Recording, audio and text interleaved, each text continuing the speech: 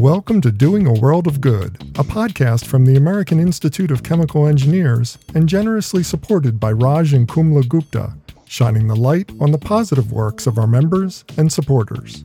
I'm your host, Bob Norp.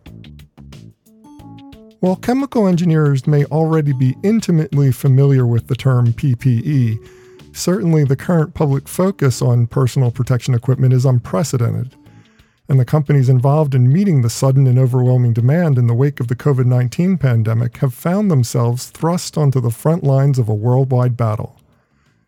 So in this, the next of our special series of episodes dealing with the novel coronavirus, we wanted to bring to you two individuals tasked with ramping up the production of personal protection equipment and products at their respective companies to learn more about the challenges and the resulting innovations. First up, we have Dr. John P. Banovitz. John is the Senior Vice President of Innovation and Stewardship, as well as the Chief Technology Officer at 3M, overseeing over 8,000 scientists in their efforts to solve real-world problems. John, welcome to the program. Great to be here. Thank you. And next, we have Dr. Brendan Boyd. Brendan is the Vice President of Technology at Eastman Chemical Company, where he oversees the plastics and fibers business, both integral parts of the PPE supply chain. Brendan, welcome. Thank you very much. Glad to be here. Now, I want to thank you both for taking time out of your busy schedules to talk with us today. And to get things started, let's talk a little bit about each of your organization's involvement in the PPE space. And I'm going to start here with John. What is your company's history here, and who are your typical customers? I mean, what is your background in dealing with the personal protection environment? So 3M has thousands of trusted PPE products that help protect people in over 20 industries globally. We started in the space in the 1950s with hearing protection, and in the 1970s we launched the first kind of approved filtering face mask respirator. We've continued to introduce and improve safety products over the decades, whether those be disposable respirators or reusable respirators. And the fuel that drives our innovation is our ability to find the necessary and really uncommon connections between our technology and the hazards that people face and find every day. Our first face piece respirator was created this way. We identified a need for a simple and effective respirator that would reduce workers' exposure to certain airborne particles, dust, things like that. And this product was launched, and it introduced an entirely new category of PPE and really served as a catalyst for a lot of further worker-inspired innovations. Now, going back to the original question though, who would your original customers or your typical customers be for these products? I mean, are you have you been servicing the medical community as well as construction and other types of workplace environments? Yeah, we've been servicing both healthcare as well as industrial markets for quite a while, since that first introduction of the face masks and the respirators in the 1970s.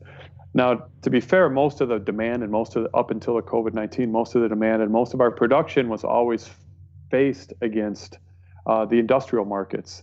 And since COVID-19 and the pandemic and the activities have been going on, we've actually been able to shift our production to really address those healthcare workers. But we've always been in both markets since the beginning.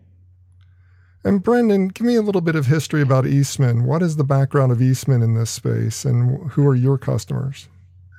Yeah, no, happy to. Actually, Eastman's not normally a significant participant in the traditional PPE market. We, like many other companies or consumers of the products that John just described 3M making.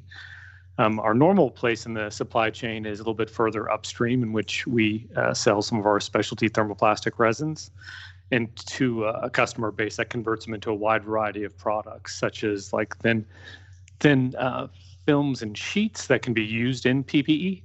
And we've been, I would say, supplying that market, but we haven't actually been focused upon it recently. Hasn't been like a prioritized market segment for us.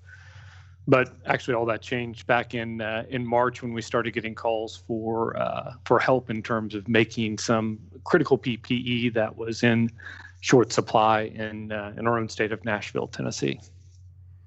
And what would be some of the unique properties or unique benefits of the products that you're providing in the marketplace? Is there something about Eastman's formulation that kind of sets it apart from the rest?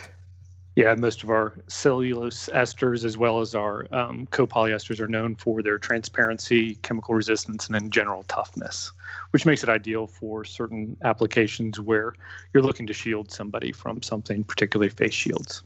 That makes a lot of sense. And going back to you, John, from the standpoint of you've got hundreds of products out there right now in this space. I mean, what are some of the unique selling points of the products? What are some of the unique benefits to working with 3M? Yeah, you're right. We have thousands of products out there in the space, and our products actually rely on some pretty advanced technology, both to physically filter air, so it can attract different airborne particles, but also we use electrostatics as well. And because of that combination between both physical filtration as well as the electrostatics, in many cases, we're able to create incredibly high filter efficiency, so taking particles out, airborne particles or things out of the air, as well as making them very comfortable to breathe. So what's called the pressure drop, or being able to make the respirator very comfortable on the face. And by doing that combination, it actually helps protect the worker further, because the respirator isn't hot and stuffy and uncomfortable to wear. It makes it more comfortable to wear, meaning that the worker is more likely to keep the respirator on and stay protected for a longer period of time. I was just going to say that. I mean, the comfort is something that can't be underestimated. If it's uncomfortable, they're not going to wear it, and that defeats the whole purpose of the protection equipment. That's correct. Well, how does the current situation affect both of your companies in terms of things like sourcing, manufacturing, distribution? Brendan, I'd love to start with you on this one, because it's just like, getting the raw materials and sourcing them and manufacturing them has to be difficult given what's going on right now with the mass quarantine. It can be, certainly. So one of the things that we've seen that's been more interesting is that, as I was saying earlier, Eastman hasn't traditionally participated in the PPE market. But starting in as some of the coronavirus infection rates were kicking up, particularly in Tennessee, that's when a lot of the healthcare workers started noticing a shortage of particular PPE items like face shields. And so we were basically getting calls to see if we could help make face shield types of products for the different local regions that needed them in Tennessee. And so for us, it was we were seeing a need locally that was being generated by some of these local efforts to make face shields, because the traditional supply chains weren't working. So it was kind of a disruption that was occurring in those supply chains. And we were able to go in and figure out how we could make some materials that could be used for face shields, actually not just selling pellets, but also donating thin films and sheets to some of these efforts that you read about on the internet, where people have, armies of folks at home with 3D printers that are making headbands, which you can easily 3D print, but didn't necessarily have access to the other critical component of the face shield, which is the shield material itself. Right. And so what we increasingly found was more and more groups that could make part of the face shield, but not the other part. And so we ended up actually making some of the sheet ourselves in one of our applications lab in Kingsport, Tennessee, and then shipping that over to Nashville back in March. And that's kind of what started it for us. Since then, we've probably run 6 or 7 different similar efforts around the world. This is something that comes up again and again on this show, not just when we're dealing with the coronavirus, but overall, the fact that hardship breeds innovation. And you seem to be innovating not just the product, but also the processes and the chain of actually making these products. I mean, it seems like you're looking at innovative ways to change the way that you do business. Is that fair estimation of what's going on here? Yeah, no, I think that's a good description of it. As what I think started to happen was, as different kind of state and local officials started seeing shortages of materials, be they, test kits, cotton swabs, respirators, or face shields, they started reaching out to kind of the industry within their areas to see what they could do to help. And, in some cases, that's probably donating materials that you have, like N95 respirators, to frontline medical personnel. And in other cases, it's figuring out how can I take a capability and a material that I have and make it work in this end-use application, because the need is so acute, you don't have time for the normal supply chains to work. And it was also just a great testament to a lot of initiatives that the particularly in the state of Tennessee had fostered for setting up 3D printing shops at a lot of their universities. They actually kind of had this distributed network of manufacturing sites that could help out in this case very, very quickly. And John, from your perspective at 3M, how is the hardship of sourcing, manufacturing, distributing, trying to figure out where to prioritize items and all that stuff, how is that affecting the innovation of the products and innovation of the processes that you use to bring these products to market? Oh, it's a huge impact on the innovation that we've been seeing and accelerating the innovation. Just for our case, it's been really about how do we make as many respirators as we can, as fast as we can, to get them into the healthcare workers. And so it's really a matter of capacity and then extending the life of our respirators when they're in the healthcare environment themselves. And so that's something that I heard about. I heard about 3M is extending the life of the respirators, extending the life of the masks. Tell us a little bit about that innovation that's going on. Yep, sure. And it's not to be fair, it's not the preferred way from the CDC per se, but we do understand that in certain situations, people have been asking about how can they extend the life of their respirator? How can they use it longer in whatever healthcare environment they're in?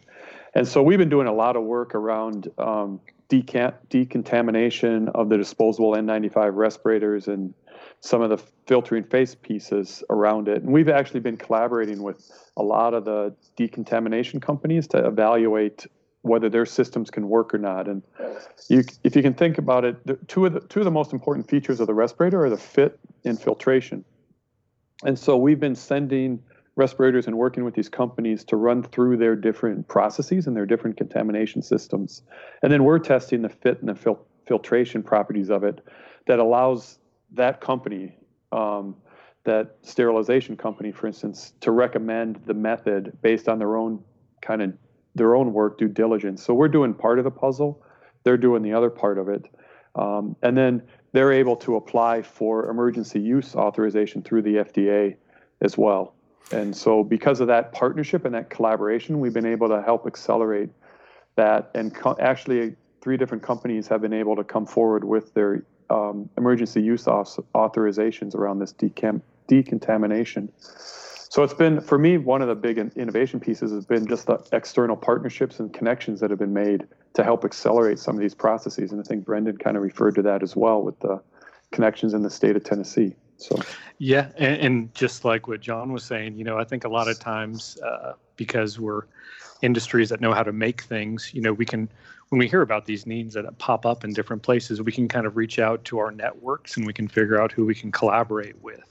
In the case of Eastman and supplying parts of these face shield materials, part of what we ended up doing, and as the more and more requests came in, they quickly overran the small R&D scale kind of extruder that we've got at our site in Kingsport. And so really what we've been leveraging is some of the commercial connections that we have with people that have much larger assets to kind of get the solution, if you will, scaled up in more traditional supply chain so that, these types of materials can be made more quickly and at the scale that the United States needs them.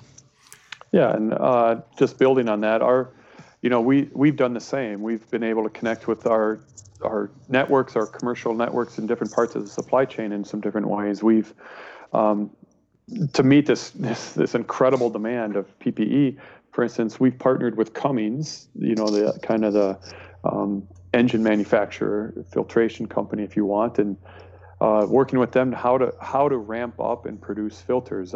We've done the same with Ford for what's called a powered air respirator or PAPR system, in which we've partnered with Ford in order to produce a PAPR, a new material that can be used, a new product that can be used under this as well. And so it's really been, from an innovation standpoint, it's really been fantastic to work with these external companies and kind of open up a little bit and learn from them as well. That sounds really amazing. And something else you guys mentioned, not only this collaboration between you and other companies, but also the collaboration with state, local, national, foreign governments. Having to deal with that level of coordination must be a whole new process for you. Can you walk us through that a little bit and tell us a little bit about what you're doing to manage that new relationship that you're probably dealing with, maybe not for the first time, but probably to a greater extent than you've ever had to before in the past?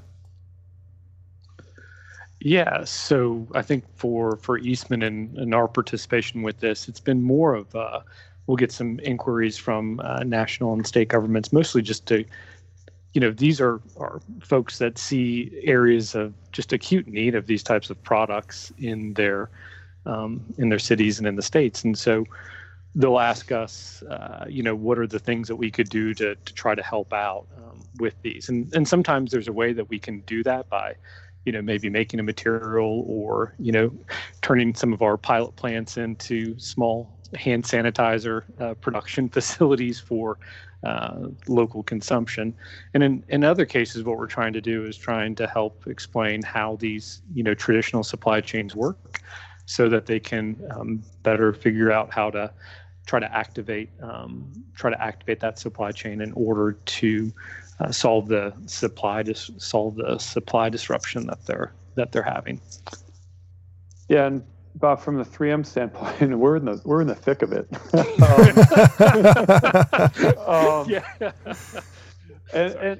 And it's for us, it's just at a different level. We've always had to deal with local, state, federal authorities, but obviously this pandemic has raised the stakes and done it in a different way that we've had to learn and adjust to. But it's been really incredible and very fruitful. I mean, I think it's people probably have seen that. We in the Trump administration, we have a plan to import 166 million respirators from our facility in China to support healthcare workers here in the U.S. The plan, working with the government, the plan's also been able to make sure that we're able to supply respirators to Canada and Latin America, where we are the primary source of supply for these products in a lot of those countries as well. But it's also changed how we work on things like fraud and pricing and things like that as well. So, for instance, we've been working with U.S. state attorney generals, governors, a variety of different people, just to do everything that we can to help stop fraud, counterfeiting, and price gouging with these products. I was going to ask you about that, because that's something that's been in the news quite a bit, is the price gouging on masks and PPE equipment, and how there's a lot of effort to try to stop that. But it's not just stopping it. It's not just the government trying to stop that. You've actually been very involved in trying to bring this to an end and bring retailers into alignment on pricing. Yeah, it has. It's been a big effort for us at 3M in order to do that. And we came out very quickly and have repeatedly said, we have not and we will not, change the prices we charge for our respirators as a result of this outbreak. Our focus is solely on trying to make as many respirators as we can and getting them to the U.S. healthcare workers as quick as we can. And we're trying to also partner, as you said, and do everything we can to stop this illegal and really unethical behavior that can cause real and serious harm.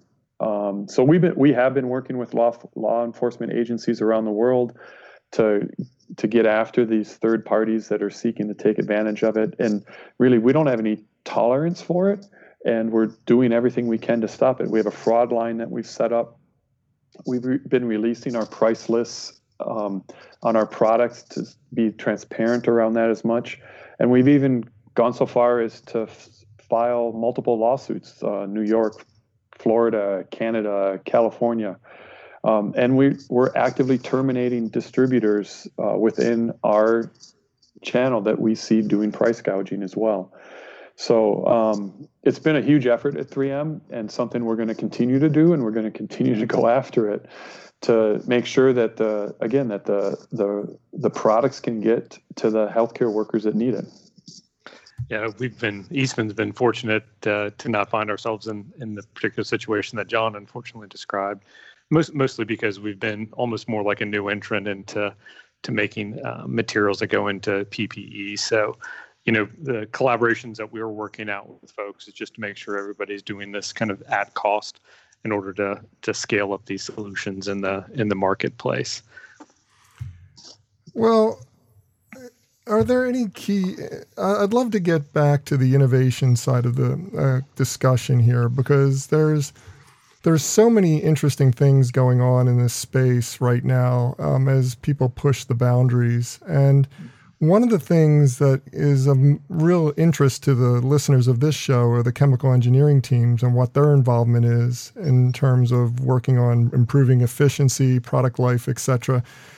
How have the chemical engineers that you're dealing with been contributing in substantive ways to this process and to what's going on?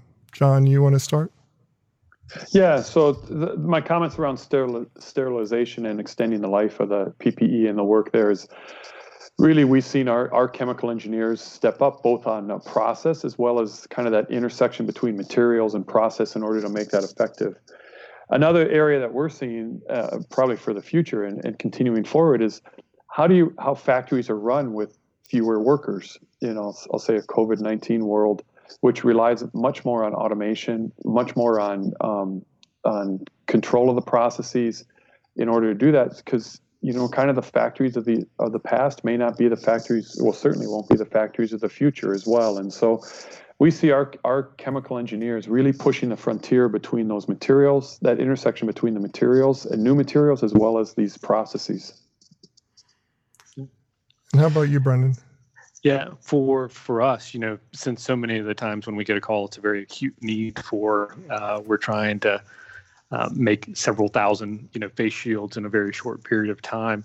I'd say the thing that we try to focus on is, outside of just making sure, we can help the people get the materials that they need, is we'll help them by taking a look at the design and the production process that they're going to try to implement in order to meet these, which is usually a fairly large goal for a collective of folks that don't necessarily have that experience. And so it's mostly just trying to leverage the capabilities that we do have to try to help them be as efficient as possible in the programs that they're running to make this PPE. And then, we've also, and it's probably the same with John's team at 3M, we just have a really creative group of individuals that are constantly thinking about how can we make slight improvements on the things that we have, or make things that are new for these frontline medical personnel. One of the things that actually somebody in our IT department, so not a traditional chemical engineer, helped design this. It's an ear guard. So because nurses and medical personnel have to wear these face masks, usually have an elastic kind of strip going back behind their ear. The person actually designed a small metal, almost looks like a small dog bone that's got 2 notches on it to keep that elastic off the nurse's ear, which has been an amazingly successful product launch for them. So, this altruistic drive to try to help out in any way possible, it shows up everywhere. And so it's not just kind of your traditional technical staff, but everybody's figuring out ways to practically help out these folks. Well, let's go to what comes next, because I'd love to find out what's next on the agenda for each of you in terms of your COVID-19 response effort, both on an individual level in terms of what you're doing on a daily basis, but also from a corporate level. Where are you going to move next? What's the next thing on your list of things to do? Brendan, you want to keep going?